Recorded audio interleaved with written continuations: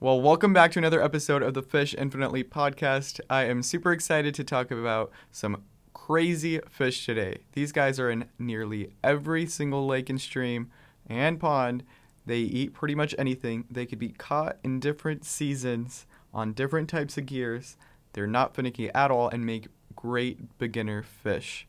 Yep, let's talk about some bluegill.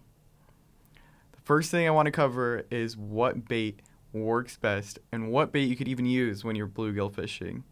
So, the first thing that I think of when I do think of bluegill bait is worms.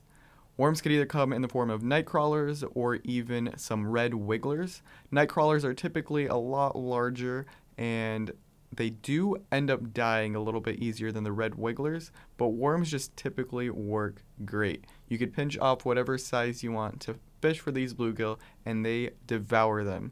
The bluegill really seem to like the action that the worm gives off inside the water, so I love fishing with these worms. The struggle with worms, though, is especially here in Vegas, it does get super hot, and these worms die. When they die, it's impossible to fish with them because they melt off your hook, and it's really hard to keep them alive in the heat. So I found that the red wigglers are a little bit more hardy than the night crawlers, but they are smaller in size, which is a good thing because you don't really have to spend your time pinching off different pieces. You could just use a whole red wiggler on your hook and you're set.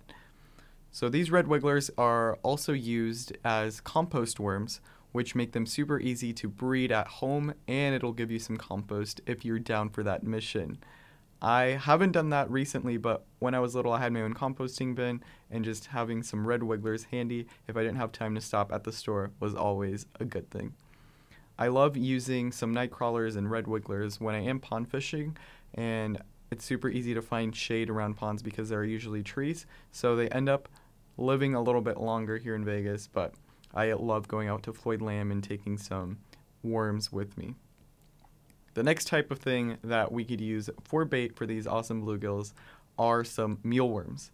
Well, these are little grubs that transform into beetles if you leave them long enough. You could feed them like little potatoes if you want to see them transform, but a lot of people call them by different names. So they're mealworms, waxworms, superworms. They're all pretty similar, and they kind of look alike. But the mealworms kind of freak me out because they have little legs, and these little legs cling onto your finger whenever you are putting them on the hook. So kind of weird, but they make great bait. The fishing derbies that are taking place here at Desert Shores frequently love to give out the mealworms because they do live a little bit longer than the other types of worms because they aren't really worm form, they're more of grubs, so they live better in the heat and they don't die as easy. So if you are spending the day out completely without any refrigeration or any water necessarily, these mealworms are a little bit more hardy than the other bait, but you could use them just the same. The bluegills on a lake or pond with a rocky bottom, in my experience, have had more of a preference to the mealworms rather than the other types of worms, which is something good to know if you're fishing in a rocky lake. When I went to North Carolina when I was super little to visit my aunt, I was probably around 10 years old, and I had been watching a ton of different YouTube videos and looking up online how I could catch these North Carolina bluegill. Trust me, they're everywhere, and I'm sure they would have eaten any other type of bait. But my main mission when we were out there was to fish with these crickets and make sure that I would learn how to fish with these crickets. So based on my experience, what I had learned is that you do need like some sort of cricket cage or cricket little box that you could keep them in, which is most likely sold on Walmart or any other fishing store that you could get bait at. But once you got that little box or container that you're going to put all your crickets in, you have to go to a pet store which sells live crickets that people feed to their reptiles like lizards, and just get around a dozen or 2 dozen to start off with because these guys are funny. They jump everywhere, and you have to be careful with what you're keeping them in so they don't escape, and once you put them on the hook, they're going to be kicking up the surface of the water, or if you're bottom fishing with crickets, they're going to be having their last kicks underwater as they drown, but these panfish love crickets. The one thing I did notice is that they do get stuck easily on other things, so they might cling on to different structures on the bottom of the lake, and the bluegill can be a little bit hard to find with the crickets, but if you're surface fishing with them, it's super exciting to see them kick around. It's like fly fishing, but with live bait. It doesn't even get better than that. So crickets are another option if you are trying to explore a new bait when you are bluegill fishing. Well, speaking of exploring, when I was little and I participated in a couple fishing derbies that were here in Las Vegas, something that surprised me, which they actually promoted the use of, was corn. Corn fishing for bluegill and other kinds of fish, but specifically these panfish love the corn.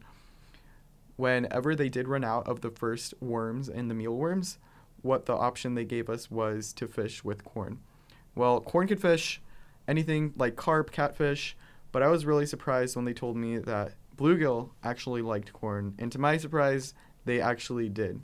These bluegill ate the corn up, and I just put 1 or 2 kernels on the hook at once, and it was pretty easy to catch. So I love keeping a can of corn now in my car or in my tackle box every time I do go out there, because inevitably my bait will run out if it's a good day of fishing, and if I don't want to go home as soon as the bait runs out, I'll have an entire can of corn to go through, which is awesome.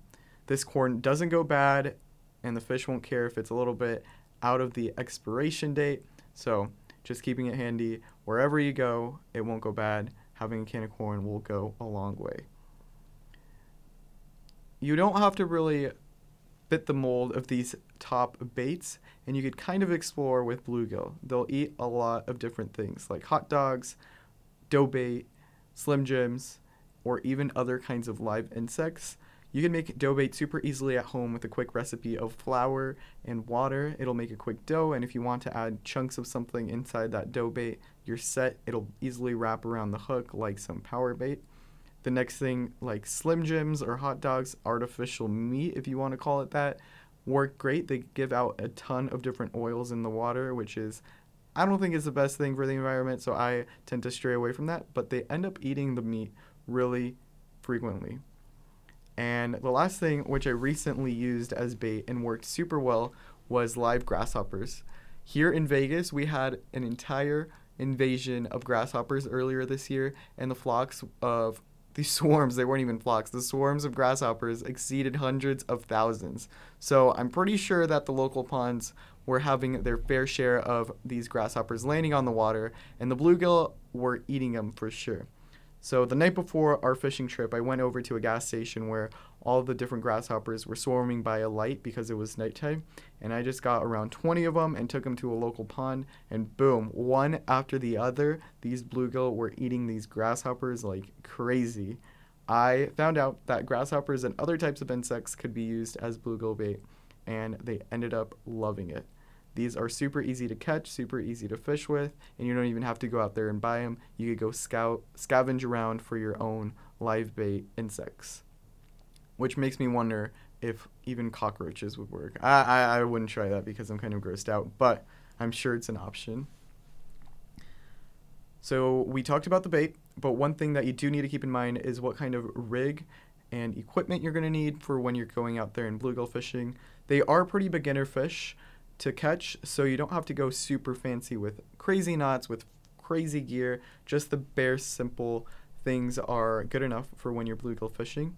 My favorite go-to rig is typically a surface rig with a bobber, a small split shot, and a tiny hook that could fit on the nail of your pinky is what measurement I'm going to give you guys to try out yourself.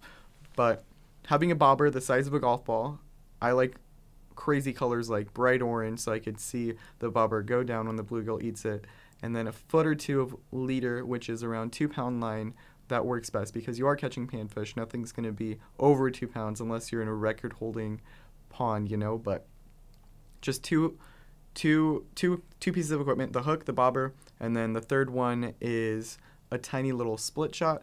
What's awesome about the split shot is that you could put this little sinker up or down on the line, and you could either increase the size of your leader or decrease it depending on the depths that you are fishing with.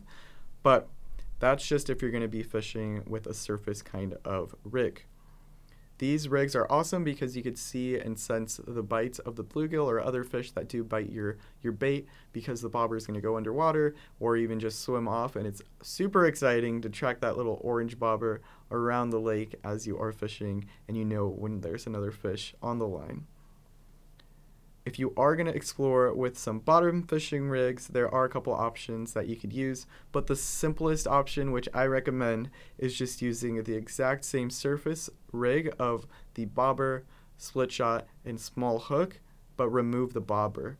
You're left with a split shot and a tiny mosquito hook that could fit on your pinky nail. Yep, that's it. Super easy, and whatever bait that we talked about in the first portion of the podcast could be used for both of these rigs, and it will most likely catch you a fish. Like I said, these fish could eat pretty much anything, and you could use a lot of different equipments to catch them, but there are some specific location tips that will help you hook on to even more on your next fishing trip. So you could either fish them in the ponds, you could fish them in the streams, or if you're targeting in lakes, it's even a bit different as well. The first thing let's talk about is the different ponds that you can fish them and how you can target them in these tiny little lakes. Ponds are probably the most populated area where these bluegill tend to live, just because they're not going anywhere and there's not a room for a ton of huge predators like massive bass, unless you're in a pond that holds those bass.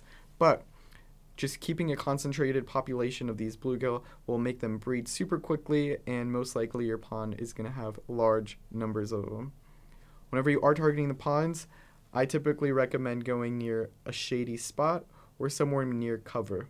Here in Vegas, the sun's heat cooks up all the water, and so a lot of these different bluegills and panfish are going to be right under where the trees cast their shadows. It's kind of hard during noon, but any other time other than noon, there is most likely going to be a shadow around the lake, and I've had my most amount of luck fishing those shadows. Another pro with fishing the shadows is that you're not going to get burnt because you're avoiding the sun as well. So you could catch fish in the shade, and you could avoid sunburn in the shade. If you're lucky, in the shady spots where you are fishing, there might even be some logs or some other kinds of cover in that area, so you can easily just throw your bait next to a log, which holds even more fish than the wide open spaces of water. These bluegill tend to hold close to structure just because all the little insects live near there, and they could also have hiding spots from the predator fish or birds or turtles or whatever is going to eat them with all of this structure, just because there are smaller nooks and crannies that they could fit into that these other predators won't fit into. So just keep that in mind. Fish near some structure and you'll most likely catch some more bait. And the third tip for pond fishing is when they do end up breeding. When it's springtime breeding season, summertime breeding season, these bluegills will congregate in large amounts of schools. So a giant school will find a little beach that they prefer, and there will be tons of different little indents in the sand or rocky bottom, which will be breeding grounds for these bluegill. They're going to be protecting their eggs and their little fry, and you could see them from a long mile away if you're fishing in some clear water. But if you're fishing in some murky water, I recommend wherever you catch one fish, there will most likely be other fish, especially if you are near a bed. These beds are really close to each other and they're really easy to find, so keep an eye out for little holes full of little fish on top of them, and those are bluegill beds. Like I said, you could fish the streams too, which is another type of body of water that these bluegills live in. In streams, they won't be as heavily populated, and you will have to move around, which is something I enjoy. You can either go upstream or downstream and find little pockets where it's a little bit more calm as compared to the other roaring areas of the creek or river or stream. And these pools typically hold the largest amounts of bluegill. Stream bluegill are really strong and feisty because they have to be swimming against the current all of this time and really using their brains to keep alive. So I love stream fishing for bluegill, and you could use all the different baits and bobbers that we spoke about earlier in the streams too. So just look for little pools that are a little bit deeper and places that have less current that are near structure, and you should be hooking on when you're stream fishing for bluegill. And then they're also in the lakes as well. The lakes are going to be a lot bigger than the typical pond, and so it's going to be hard to find these minuscule fish in a large body of water if you're not looking or you don't know where to look. But trust me, they will most likely be there. Whenever you are bluegill fishing in large lakes, typically go around the shore or around little plants that grow along the shore, and these bluegill will use those plants as structure. And where there's one, there is most likely many in lakes too. It's super fun to go out there to Lake Mead and look around shore for the straggling bluegill that is a little bit too shallow, and when I know that it's a good cove to fish at because I could see one or two bluegill already when I start walking. So keep an eye out whenever you do see a couple bluegill in a cove at a specific lake. That cove is probably heavily populated with the remainder of the family. So there are different seasons where bluegill fishing is great, but my favorite fishing season for bluegill is definitely summer. All my memories of going out to local ponds and lakes and just bluegill fishing in general have been in the summer. These fish go super shallow because they are either protecting their fry or just scavenging for these bugs that fall inside the water. So I love sight fishing, and summer gives me the opportunity to really see where the bluegill are at and really target them a lot more easily than in the winter, where they are kind of hugging the bottom and hugging the shore and they're not as active. So I have fished in the winter before in Pennsylvania, and that was the first time I ever fished there, but we ended up catching a ton of different bluegill, a ton of pumpkin seed, and other kinds of panfish like crappie. But just fishing in the summer is a lot more fun, especially if you're going after some bluegill, because they are a lot more active and they will most likely eat your bait a lot easier. If you want to feel these fish, I would prefer the light action rods when compared to the heavy action or medium action. You could feel every little swim with a light action rod, and you know exactly when you're getting a bite if you're not using a bobber, if you're using a really light action rod. This is great. You could buy these light action rods pretty much anywhere you go fish. And another type of rod you could go, and especially if you're a beginner, this is how I started, was using a bamboo pole or a cane pole. This could be like a telescope kind of rod, or it could either be a stick with a line attached to the end.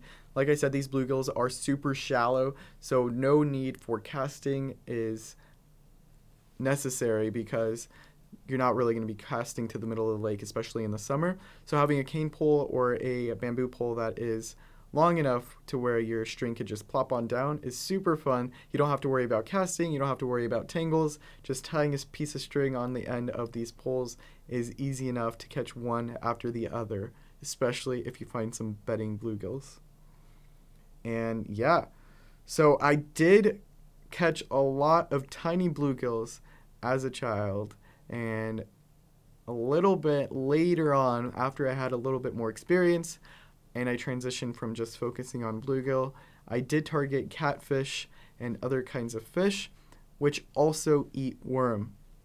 So a crazy story is one day I was fishing with my grandpa at the fishing pier, and I was fishing for catfish. He taught me how to put an entire night crawler on a hook to where it won't fall off, and I was determined to catch a catfish. To my surprise, my line just started going out, and I had a bite. When I was reeling in, a giant 2-pound bluegill came up and had eaten the entire nightcrawler. That was probably one of the biggest bluegill I caught, and it ate an entire nightcrawler. So there aren't necessarily small bluegill. And another huge bluegill that I caught, just to prove that there are large bluegill as well, was at Lake Sahara. I was at a friend's house, and we were fishing for bass the whole day, and we saw a ton of different bluegills on beds earlier that day. And when we were tired and the sun was setting, we went back to her house and got a piece of ham from the fridge. It was probably like leftover ham from like honey baked ham. It was like Christmas ham. It wasn't even like deli ham. And we just got a chunk of it, put it on a hook, and I skipped it under a dock.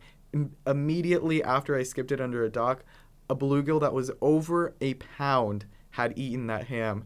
And I was just so excited because it wasn't with any of the traditional bait that I talked about. So I was super pumped. We were kayak fishing, and it was one of the things that we'll never forget about bluegill fishing. Super exciting. It had great colors. These fish are super pretty to look at, especially around breeding season when the males do get those crazy little colors on their breasts, like really deep blues or purples. And They're just really fun to catch. Even if they are cookie cutter size and you're catching one after the other that are similar in style, you will be surprised at how amazing they do look and how awesome of a fight they give for their specific size. So I hope you guys learned today's lesson of the day, which is to target bluegills when you're going out fishing. They make a great beginner fish. They're super fun to catch, and you could just catch one after the other if you're fishing in lakes, streams, ponds, reservoirs, any kind of body of water. Just no excuses with not catching any fish. Go out there, at least try to catch a bluegill, and I hope you guys enjoyed today's podcast. Remember to fish infinitely, and I hope that this tip was helpful for you to catch or hook onto your first panfish or bluegill using the tactics that I shared with you just now. So thanks for watching. Please subscribe. See you soon.